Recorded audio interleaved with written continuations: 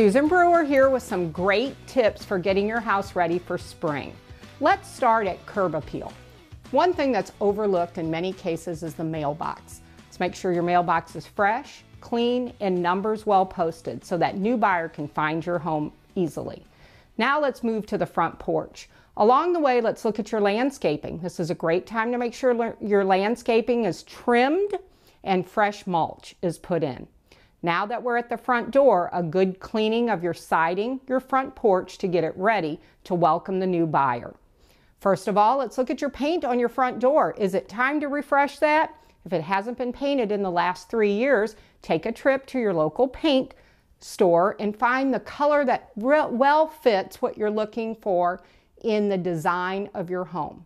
Let's add a couple of pots, beautiful pots of gorgeous spring flowers.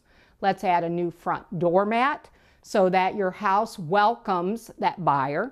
And then let's take a look at just the overall appearance. Step back, take a look at your house from the street, and let's make sure that it shows your personality as well as the personality of the buyer who should be looking at your home.